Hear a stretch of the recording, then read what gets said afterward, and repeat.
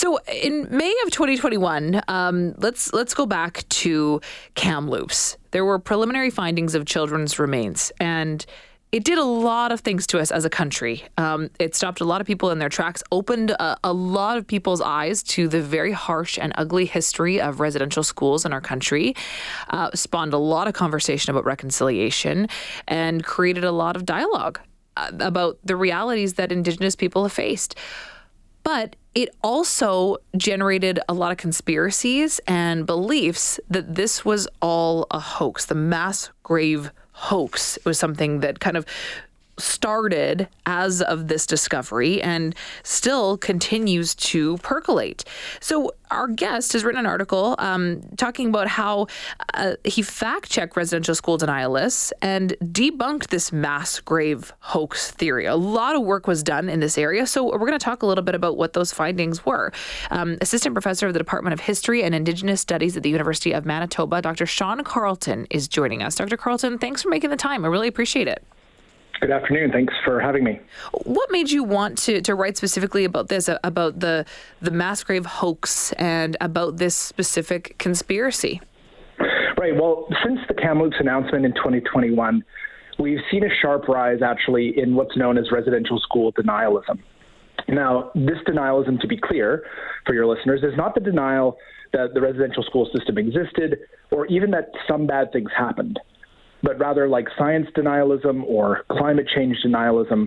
Residential school denialism is the attempt to distort, misrepresent, or downplay basic facts about the system to try and undermine public confidence in truth and reconciliation.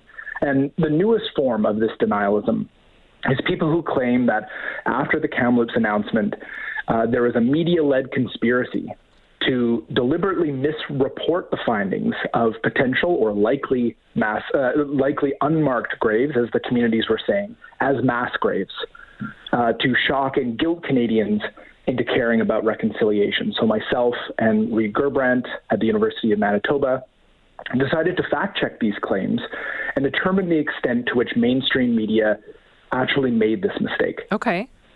And you did a lot of work to look into this. You analyzed 386 news articles. So talk about just the amount of work that went into discovering this and looking into this. Sure, yeah. So our major finding is that the claim that media almost universally reported these findings as mass graves is not supported by the evidence. And as you said, we analyzed 386 news articles across 5 mainstream media outlets: the CBC, National Post, the Globe and Mail, Toronto Star, and the Canadian Press, released between May 27th, which was the announcement of the Kamloops, and October 15th, 2021, which is 2 weeks after the first National Day for Truth and Reconciliation. And of those 386 articles that we reviewed, what we found is that the majority of articles, 65%, actually reported accurately on these stories. A minority did contain some inaccurate or misleading reporting. However, the detected inaccuracies here can be easily misunderstood as mistakes, and most were corrected over time, as is common practice in the breaking news journalism industry. And the most important finding is that only 25 articles, just 6.5% of the total, referred to the findings as mass graves, with the most appearing in a very short window of time, and actually some of them using the term correctly in the hypothetical sense that communities should look at these former sites for potential mass graves. So I think overall what this means is that 93.5% of Canadian articles that we looked at in the spring, summer, and fall did not report these findings as mass graves. And so what we conclude is that what's going on is that residential school denialists are cherry-picking these few examples, and they are turning them into a conspiratorial counter-narrative to say, you've been all misled to carrying into this issue. And these errors show that you don't have to feel bad about this anymore. And you kind of using this as a backlash or a way to change the conversation. Yeah, cherry picking either, some of those mistakes that were made in potentially some of those articles, or, I would argue that most people aren't going to sift through almost 400 articles to find the real truth. And so, maybe you can't point the finger at all at mainstream media. Maybe it's people that are just sharing this information and wanting to believe in it because of why other conspiracies and why other hoaxes, I think, take shape and take charge, because they, it feels good to believe in the thing that goes against the mainstream. There's I think some fight in that and some challenge in that for a lot of people. Would you agree? Yeah, I think there are elements of that for sure. But what we need to be very clear about is one of the things that we also looked at in the report is where this idea of a mass grave hoax originates. Okay. Like who is pushing this in its original form? Actually, Edmonton has an interesting connection. One of the first people to kind of publicly come out and say this is all a huge lie was a Catholic priest in Edmonton. And then other far-right media analysts, some connected to Rebel News, were then further pushing this idea that there is a mass grave hoax. Later on, as Premier Danielle Smith was running for that position, she promoted the idea that this was all fake news on her social platform. And so I think what we need to understand is that mistakes in media happen all the time. It's not something that we'd like to see, but in the rush to report on a confusing situation, mistakes do happen. But the way in which some people use those mistakes to legitimize conspiratorial arguments really needs to be challenged as a form of mis and disinformation. And we see this in a number of examples. One that we talk about in the report is the Sandy Hook shooting in the United States, where in the rush to report on that, some journalists made mistakes. And what conspiratorial theorists, people like Adam Jones, who some listeners might be familiar with, what they did is they jumped on those mistakes and they said, see, this is proof that the government is colluding with people to bring in new legislation, to take away our guns, et cetera, et cetera. And it was, of course, led to a lot of things saying that these mass shootings are all, paid actors and all sorts of harmful misinformation that really has not helped the United States deal with that issue. And I think similarly what's going on here is that residential school denialists, are part of that conversation of understanding people like Alex Jones and understanding the ways that conspiracy theories can be used politically. And they're trying to find those errors, and those errors exist, to be fair.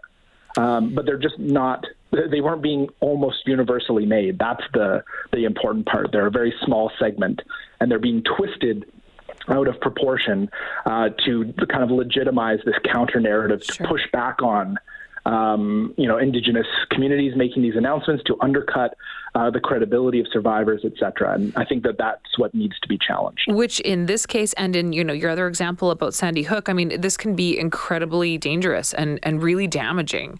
But how do you counter it? What do you do to kind of shift the balance a little bit against harmful misinformation? Well, I mean, I think as we outlined in the report that for us, education is the answer, right? As the TRC Truth and Reconciliation Commission Chair, Murray Sinclair, often says, education is what got us into this mess in the first place, and education is what's needed to get us out. So I think our argument is that instead of directing ridicule and outrage at denialists, which can sometimes give them a larger platform, what is needed is deep and reasoned analysis of their discourse to show why they're wrong or that they are misleading. And as more people learn to see these kinds of conspiracies, these denialist talking points, these forms of mis and disinformation for what they are, then we can more effectively disempower and discredit it and fight for that truth as the precondition of reconciliation. And I think this needs to happen at the dinner table. It needs to happen at the water cooler, in the hockey change room, in your church group, in your community, because these talking points feel good for some people who don't want to engage in truth and reconciliation. But we need to find ways to to disempower those kind of talking points so that we can get on with building better relations. Sure, because in some cases, we're seeing situations of denialists going as far as attempting to dig up these graves, and then in other cases, you're just getting what I think is kind of a confusing understanding or misunderstanding of the situation as a whole. People texting in as we're having this conversation, Dr. Carleton, saying, well, I'm not aware that they've exhumed any human remains as of yet, or someone else. I'm not a denier, but I think people would really feel better getting confirmations of what is buried in all these locations. And I think that's sort of a component of this larger mass grave hoax, this idea that takes hold that then sort of plants these little seeds of doubt and confusion for a lot of people, right? Absolutely. I mean, as a historian of residential school, this is the easy part of the job because people, send all sorts of weird messages to me, show me the bodies, et cetera, et cetera. And the thing is here that the Truth and Reconciliation Commission already identified using church and state records that more than 4,000 children died in these schools. At Kamloops, we already know that 51 children died in that school. What is going on now is additional searches to determine, given the gaps in records that exist, are there more? Are there more children that potentially died that were not accurately reported? And so I think some people think that, saying, well, I want the proof, when the proof, part of that proof already exists, they think that that's them being skeptical. But in reality, what they are doing, whether they're aware of it or not, is they are buying into this conspiratorial denialist frame that people are pushing to discredit the process of truth and reconciliation as a whole. Sure. So if you really want, here's the thing, for folks that are texting in being like, show me the evidence, rather than trying to direct your anger at people who are doing difficult work to potentially find missing loved ones, I would imagine in Alberta, it's really popular to direct some of that anger to the Trudeau government, who right now is stalling on making records available to Indigenous communities doing some of that work. So there's lots of anger and outrage to be directed here, but instead of punching down, I think we need to push the blame pattern up, that if we really want to understand the full truth here, we need to support Indigenous communities doing their research, but we also need to pressure government and church bodies to make the records that they have available so that we can understand that. What's your next area of research? What do you want to look into next and try to uncover? Well, I think that, unfortunately, residential school denialism is a continuing story. Just last week, Nigel Hannaford, one of the former speechwriters of Stephen Harper, was at a Calgary prayer breakfast pushing a lot of these denialist talking points, the mass grave hoax being only one of them. So there needs to be more work, I think, done to help people understand that reconciliation is not a threat. It is an opportunity. It's an opportunity to learn about Canada's history and its relationship to what's going on today. And the more that we can do that in positive ways, we have a shot at building better relations with Indigenous people. And I think that, more work needs to be done to not make people feel bad who believe in some of these talking points, but to show them the evidence that what they are buying into is not supported by the evidence. I try not to think badly about people who want to see the evidence of death. But I do think that we need to show them that evidence already exists. So I think that that's part of the work moving forward, is to continue to help the public understand this difficult issue in ways that can create space for compassion and understanding rather than hate and conspiracy and racism. Dr. Carleton, thanks so much for your work and for making the time today. Really appreciate it. Thanks for having me. Of course. That's Dr. Sean Carleton, Assistant Professor in the Departments of History and Indigenous Studies out of the University of Manitoba.